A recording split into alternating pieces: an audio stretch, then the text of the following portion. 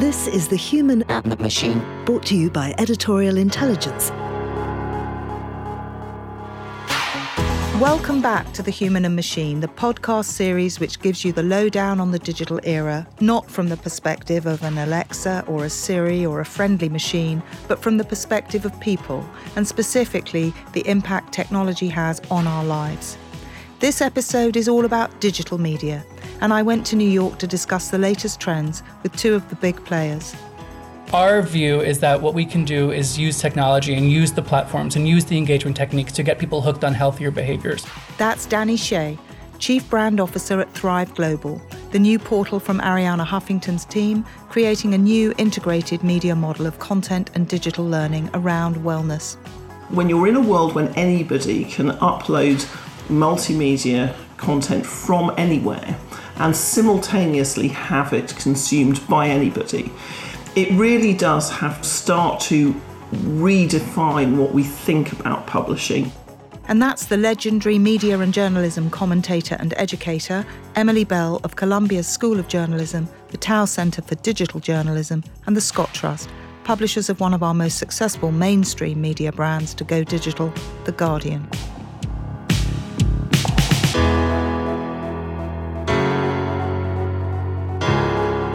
We're adjusting our format a bit here at The Human and Machine and leaving the magazine format to, well, magazines. Instead, we're going longer and deeper. I hope you like the changes. First up is Danny Shea. Behind every digital media giant is an executive leading the brand. In decades of digital which have seen such tremendous changes from the way we consume media to what we consume, from the citizen and consumer voice becoming central to content itself, one thing hasn't changed: the brand remains supreme. If you aren't hot, well, you're not. You need the engagement, the page views, and as I heard from Danny, something of a new holy grail, not passive consumption, but active behaviour change. I'm in Soho, downtown Manhattan. I'm in the offices of Thrive Global with the Chief Brand Officer, Danny Shea. Danny, for the uninitiated, what is Thrive Global? Thrive Global is a behavior change media and technology company started by Arianna Huffington about 2 years ago to help end the stress and burnout epidemic. So we tackle that through three main avenues, the first being digital media, where we're looking to change the culture by sharing stories of new role models and evangelizing the latest science around the idea that well-being fuels performance and greater performance. The second piece of our company is we work with large organizations on their employee well-being.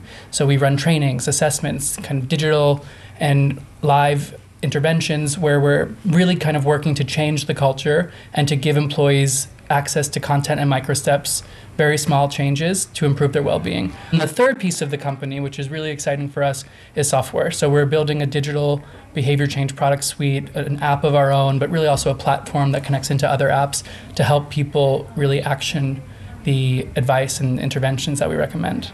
I should declare an interest. I'm editor-at-large of Thrive Global, so I hope that I'm very across and alive to and supportive of the issues behind Thrive. But in some senses, it's a double-edged sword, isn't it? Because you are helping people to get a better handle on how they live in a digital era. But digital causes a lot of the problems, and many of the pieces that we publish on the site address the deficit of digital. So how do you get that balance right as a brand? Yeah, so we embrace the paradox that we are a technology company and a media company encouraging people to have a healthier relationship with technology. The truth is the tactics for engagement, and I think 2018 was a year where we really as a society took back control of our relationship with technology. I think 2017 was the year that people really started to understand, like the pendulum shifted in 2017. 2018, it became more of an individual responsibility conversation. But what we all kind of at this point know that technology companies are using engagement hooks and tactics, trying to get us more and more addicted. There's absolutely no point in pretending that they don't exist. Our view is that what we can do is use technology and use the platforms and use the engagement techniques to get people hooked on healthier behaviors. So that's really one of the most salient points about Thrive and our role in really the employer space is that we bring our digital media expertise. I spent 11 years at the Huffington Post, the same time Ariana did. And a lot of our team comes from the media background and of course, from the tech ecosystem. And so we bring all of the engagement techniques traditionally associated with consumer media and technology into a space that by and large has been relatively dry when it comes to the employer and the HR tone of voice, but also to inspire healthier actions. We believe that it's all about how those tactics are being used and what means they're promoting. How much of the behavioral science and the behavioral economics around behavior change is in the background of your models? So I would say that the behavioral science and the change theory is actually in the front of our model because it's all about the microstep. So in order to make behavior change sustainable in the long term, it's very similar to nudge theory. You need to make it small and you need to make it actionable and you need to demystify it. So we could go in and we could tell people, whether it's a company or an individual, you need to become this sleeping saint and this meditating guru overnight and really fix every one of your problems. And they might be able to do it for a few days, but they'll fall off, And so if we tell them, just try 30 minutes here, just try doing 20 minutes in the morning before you look at your phone. I'm not saying get rid of your phone. I'm just saying spend a little bit of time. And in fact, rather than 20 minutes, how about 1 minute? And then get used to that 1 minute and then build upon it. And so that's based on the science of behavior change and just how habits and new habits are formed sustainably. It's also, isn't it, very compatible with the microscopic attention span that we find ourselves in the digital era. So a lot of your design is based on a media business. You worked at Huffington Post, but you're moving into new territory, aren't you, which is getting engagement from traditionally non-media literate audiences who nevertheless want really fast results. So I would say that the biggest shift that we're pushing in the media space is moving from awareness to action. So if the last era of the internet and media was all about the information revolution and expanding and exploding access to information, let's look at meditation as a case study. Over the last 5 years, everyone listening to this podcast has probably read dozens or seen dozens of headlines about meditation. That doesn't mean they're meditating, and meditating is just one example. It's by no means the only thing that's good, but it's a good example because there was an explosion of awareness in the last few years around the science and the benefits and how to do it, but people aren't meditating. Now, some are, more are, but not the same amount that are reading about it. And so I use that example to say that knowing about it is not enough. Our goal as a company is to take people from knowing what to do to actually doing it. And our mechanism for taking them there is the microstep. We break down these big concepts like meditation or emotional well-being or sleep and movement and nutrition into very small, actionable changes. Just try it today. And you know what? If you don't like the word meditating, just call it silence, call it contemplation. Our goal is to meet people where they are on whatever journey they're on and help them get started today. Danny, whatever else you're doing at Thrive, you're producing, aren't you, a lot of daily content. Give me some numbers and context for how much content goes out on the site. I know in my own little aspect of it, I commission quite regularly and write quite regularly for it. But what's the overall picture of the content that the average consumer can look at on Thrive? So we think about Thrive as not a website so much as a cross-platform media ecosystem.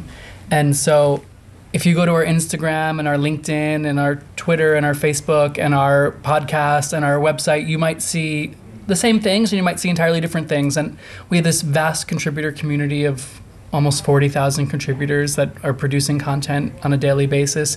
So the difference between what we're doing and what most other media companies in previous roles I've played is, scale isn't necessarily our end-all, be-all here in the way it is for most media companies. And what that means then is if I'm understanding you correctly, is you're not going for the eyeballs strategy of just like as much clicks and views as possible. Of course, I think we definitely have a really healthy audience. We have 30 million followers across the platforms, and we care about scale and eyeballs, but we're not monetizing based on that. I think our business model here comes from really those three avenues. We do corporate partnerships around employee well-being. We do brand partnerships around media, content, and kind of brand association, and we sell the software into companies. The second piece is not dependent on having this kind of massive content machine. What we're selling is something different. We're selling added value to consumers' lives. We're selling a belief that by working together, we can figure out how to position brands with our microsteps and our content in a way that will then give their consumers information and action to improve their lives through the product. So is it a sort of integrated role that digital media is now playing, that it used to be the case, and certainly in your decade plus with the Huffington Post, which was such a game-changing digital media, that it really was all about actually emulating what old media did, but better, faster, online? Are you saying, I think you are saying, but I just want to hear it from you, that digital media is really very different now in 2019 from what it has been for the last 10 years? Digital media is definitely different today than it was for the last 10 years. I think the last 10 years was about chasing and pushing the likes and the comments and the shares and the platforms and the hits and the traffic and the page views and the video views. And I think the game is fundamentally different, and we are not playing that game. We know how to play that game, and of course we have a vast audience, and that's important to us, but we're really interested more in adding value and connecting our mission and even when we work with brands. I mean, the reason why that game is because that's how you monetize. And so when we work with brands, we're not selling them exclusively scale and impressions. Realistically, the brands are going to buy the impressions for themselves if they want it. What they can't buy is an association with the brand that we have and the mission that we have and the idea of helping their consumers connect to information that inspires healthier day-to-day actions in their everyday life. And so it's really that brands like Thrive that stand for something, that allow different partners, or there's a huge uptick in subscription platforms these days, right? So subscription is a model that looks to be working. We're also doing a lot in the B2B space. So one thing that we do is in all of our corporate programs, we're selling them access to content. We're selling them custom content. We're selling them licensed content from our platforms. What brands and companies need is alignment with a mission and content to inspire action. But your USP is really interesting to me, because in between all the layers of the technology and the digital and the clever B2B and the corporate branding and is the human, is the person. And that's actually what your mission is about, right? It's reconnecting, to coin a phrase, the human in the machine, right? No, absolutely. And I think that even when we work in the corporate space, one of our USPs and our big selling points is the idea that we know how to talk to employees and we know how to talk to people. And that idea that humans, employees, people, same thing, and there's not this work persona that they put on when they open their email inbox. That's the difference with working with Thrive in the corporate space. Most HR professionals, or even most enterprise companies in general, talk to employees like employees. We believe that there's no distinction between the employee persona and the outside of work persona. It's just a human. That's why we reject the idea of work-life balance. It's just work-life integration. The same human comes to both. And if you fuel that individual human, you can see greater performance across both home and work. And the technology then is just aiding and abetting where useful and being used with caution where not, but it's almost as if the technology is a side issue to the mission, or am I overstating that? No, the technology is an enabler. The technology helps. We do these amazing in-person live trainings. If we could scale those and put them around the world and give live training in everyone's pocket, we would. We can't. That's what technology enables us to do. But I think that, as we are building V1 and V2 and V3 of our behavior change products, we have this conversation. Idiot question, does that mean version 1, version 2, Sorry, version 1, version 2, version 3. As we're building and iterating on these products, we have a lively debate around the role of work content in those apps. And what we've decided on is that in the enterprise space, if we were to just give work content, we would not be fulfilling our mission. Our mission is to serve the whole human, inside and outside of work, and to use technology to scale that.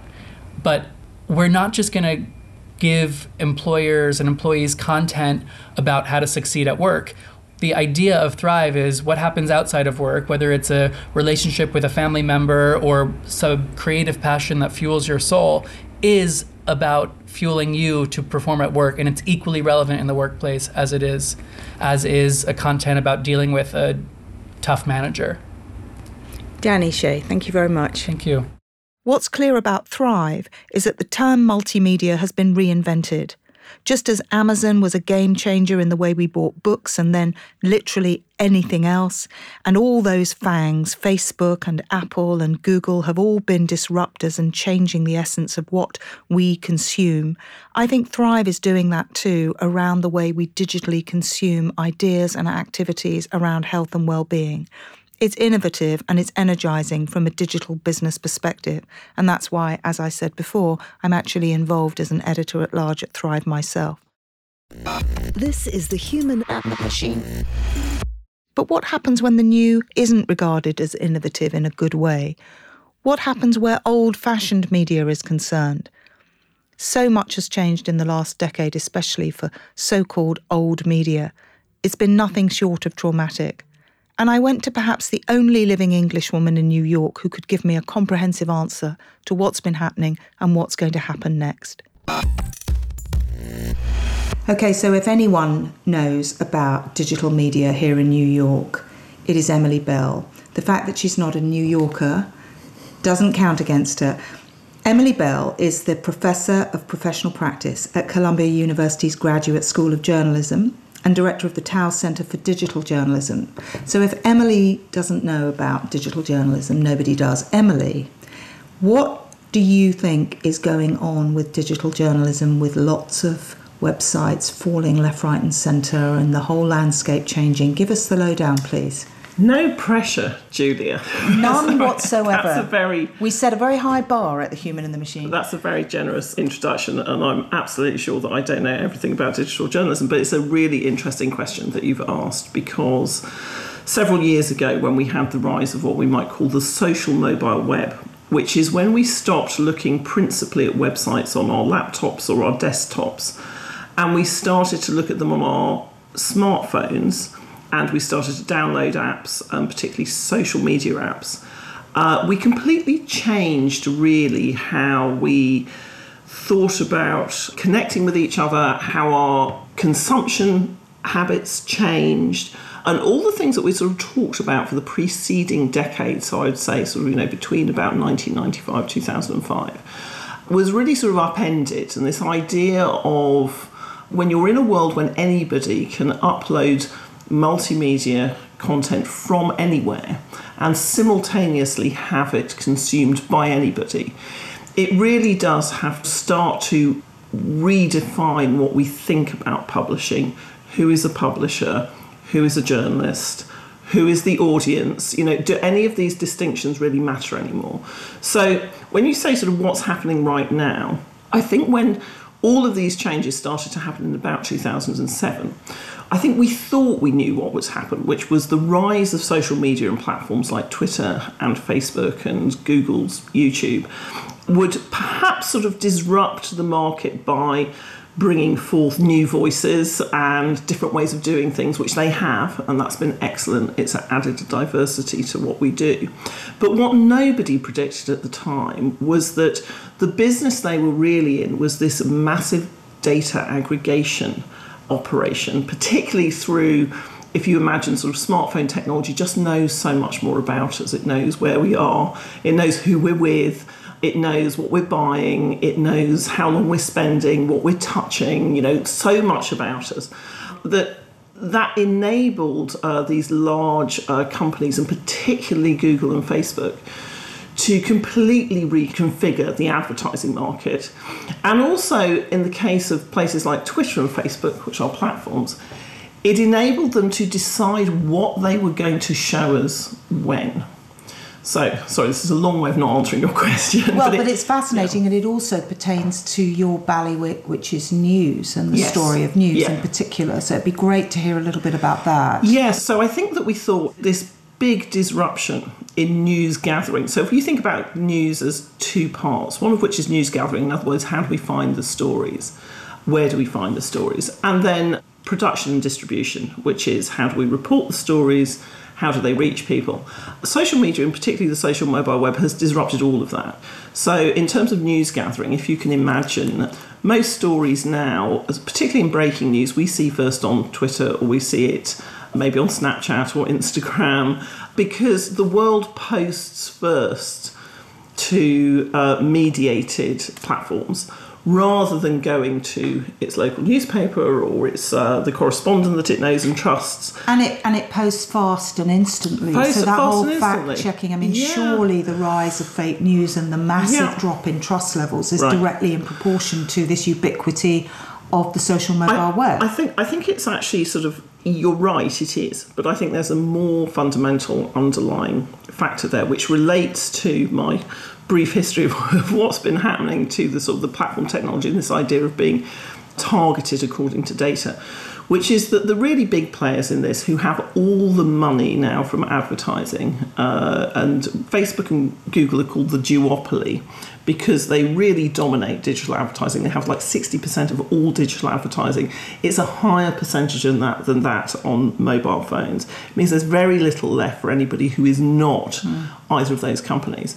And what it means is that they have created an environment where actually the business of reporting is financially unsustainable, because it is so much cheaper to produce things that people will pay attention to and donate their data to make those from something which is not reporting, which is an entertaining quiz, or which is a fake news story. So the incentive structures that we've grown up with in the last 5 years not only don't enable you to produce journalism which is sustainable, they actively really sort of act against it. Because what it means is that if you and I set up a persuasion campaign house and we just produced things that needed no reporting but that were just opinion and often sort of made up things, we would most likely get much greater reach for it than something that was deeply reported and actually real.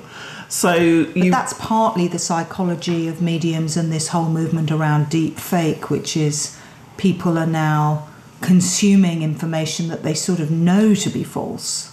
But it's almost like they don't care. Now, what's going on there? Well, we've always had that to some extent. So I would say our friends in the tabloid press, we all knew that Freddie Starr did not eat somebody's hamster. Right. But when it was on the front page of The Sun, it was quite entertaining. So there's always This is a reference to a very legendary British tabloid story for our listeners who are not in the UK. But yes, I'm sure also, every country has its version. Also under the age of 40, you won't remember it. So everyone has a version of the entertaining press. And actually, in Indian newspapers, they had sections that were actually flagged up as fake news, but they are too entertaining not to put in the newspaper, even though they're false. So there's a rich tradition of the press creating stories which are not true, or which are so exaggerated that they actually lose their truthfulness. And all the internet does is allow us to do this on a much greater scale. Yeah. But what's always been the sort of case before is that the publishing houses have had a mission to do good journalism. Not all of them, and not everybody agrees on what good journalism is, but most of the big publishers retain reporters, which is what journalism is all about. It's all about reporting stories. So your big beef, it seems, is partly that the internet publishers are platforms and don't act with anything like the commitment or responsibility or ethos or investment to older journalism models. Exactly. And it's not even that they don't act like that to older journalism models. They don't even act like that to new journalism models. So if you look at the rise of something like BuzzFeed, which was a viral marketing content agency, really, is what it was, which then the founder, Jonah Peretti, wanted to expand into more credible news. So he hired an excellent editor called Ben Smith in 2011. And they really produced a fantastic newsroom in the US, which has broken all sorts of stories in a pretty traditional, shoe leather reporting way. But because BuzzFeed had very much set itself up as the poster child for a media company that really understood social, was very close to all the platform companies, tons of data science going into the company that meant that they understood what was happening on platforms. And yet they have found that they cannot really make news pay or pay back investors in the way that they would like it to, or in the way that Facebook can. You know, that the growth that social media companies have delivered to investors has made it incredibly hard if you're a content and advertising company, whether it's a legacy news organisation that wants to transform into digital, or whether it's something like BuzzFeed, which is trying to do this model again. It just doesn't scale in the same way that being Facebook does, because Facebook doesn't put in the expensive guardrails to make sure that everything is legal, above board, high quality. It just allows its platform to be used by anybody who can create viral content. But hasn't history in information terms been littered with accidental winners and losers? I mean, I'm talking about, you know, the CD, or we're talking about, you know, television didn't exactly replace radio. Radio has remained, but television has become the story. So where do you think this is going to net out? What if you could futurecast even for the next 5 years, Emily? What would you say digital media is going to look like? Well, I think it's you're asking this question at such an interesting time, because I think we thought it would just look like new institutions that grew up on the internet. So just as cable grew large companies like Comcast and Viacom, and just like the broadcast networks grew large companies like CBS, or even sort of public media like the BBC, I think we just thought, well, the internet will just grow its own types of news organisation that will just replace the old ones, and we'll go through a period when the old ones are weak and the new ones are weak, but eventually the new ones will become strong. But we're at the moment now where actually the new ones are weak, and we don't quite know about the old ones. So something like the New York Times, or my old home, The Guardian, look pretty strong now compared to some of the digitally native shops, because people carry on buying papers, you carry on having a culture, and you carry on being able to adapt what you do into digital. So we're now at a point where we say, well, if all the money carries on going to large-scale technology companies, we have two options, really. I don't think the first one is an option. We have to regulate them. So that's the first thing we have to do. We have to regulate them. And then the second thing is, like, how do we then litigate an environment which enables high-quality reporting at all levels, at local level, at national level, at international level? Can we just talk a little bit about digital communities in media? That seems to me an interesting development, particularly with The Guardian, even with the New York Times, that they have these highly segmented different iterations for their customers. What's that telling us? Well, it's really interesting you should say community, because it is one of those things that digital organisations talk about all the time. So, Facebook famously had an advertisement in about 2014, which starts off with a picture of a chair saying, it's just a chair, but when you put it in a ring and you sit around and you talk to each other, it's a community. And they introduced the idea of Facebook and the idea of a platform as a community resource. Because, of course, you can connect people on peer-to-peer sharing platforms. News organisations were stuck with this problem, which is mostly the old model of news was this sort of tablets on the mountain you can hand down from on high as an authoritative one-way route into people's consciousness and their homes. And actually what digital enables you to do is not just to have a conversation with the news provider, but it actually enables you to have conversations with each other around the news provision. And the communication scholar James Carey has this theory, if you like, of communication, which says, there are two things. There's transmission, which is a one-way, or it's if I want to tell you something, Julia, I will tell it to you, and that's transmission. But if we want to have a conversation about it, that's sort of ritual. So you can't just think about, you have to think about ritual and transmission as both parts of what news and journalism performs in the community. And the great liberation, I think, for news organisations is that you could actually have suddenly discussions, rich discussions and exchanges either on your own platform or on somebody else's, whether it's a Facebook group or whether it's a Twitter thread or whatever it is, around the subjects of the day.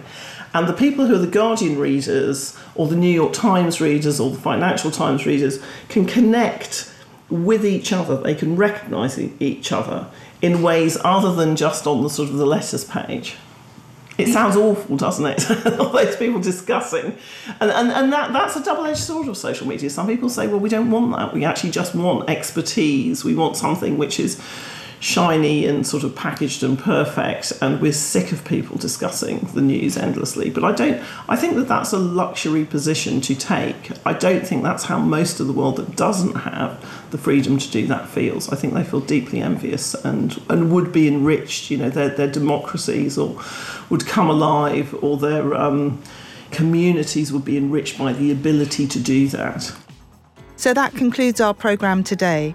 Next episode, we're back in London, still in our deep dive mode of interviews around a single topic. I'm rejoined in the studio by Charles Arthur, who you will remember from Series 1 of The Human and Machine. Charles, thank you for coming back to the programme, and what are we talking about in the next episode? Hi Julia, it's great to be back, and we will be talking about autopilots, and we will have Dr. Jack Stilgo from UCL and Alex Hearn from The Guardian. Thanks, Charles. So that's it until the next episode. You've been listening to The Human and Machine with me, Julia Hobsbawm, and this has been an Editorial Intelligence production edited by George McDonough.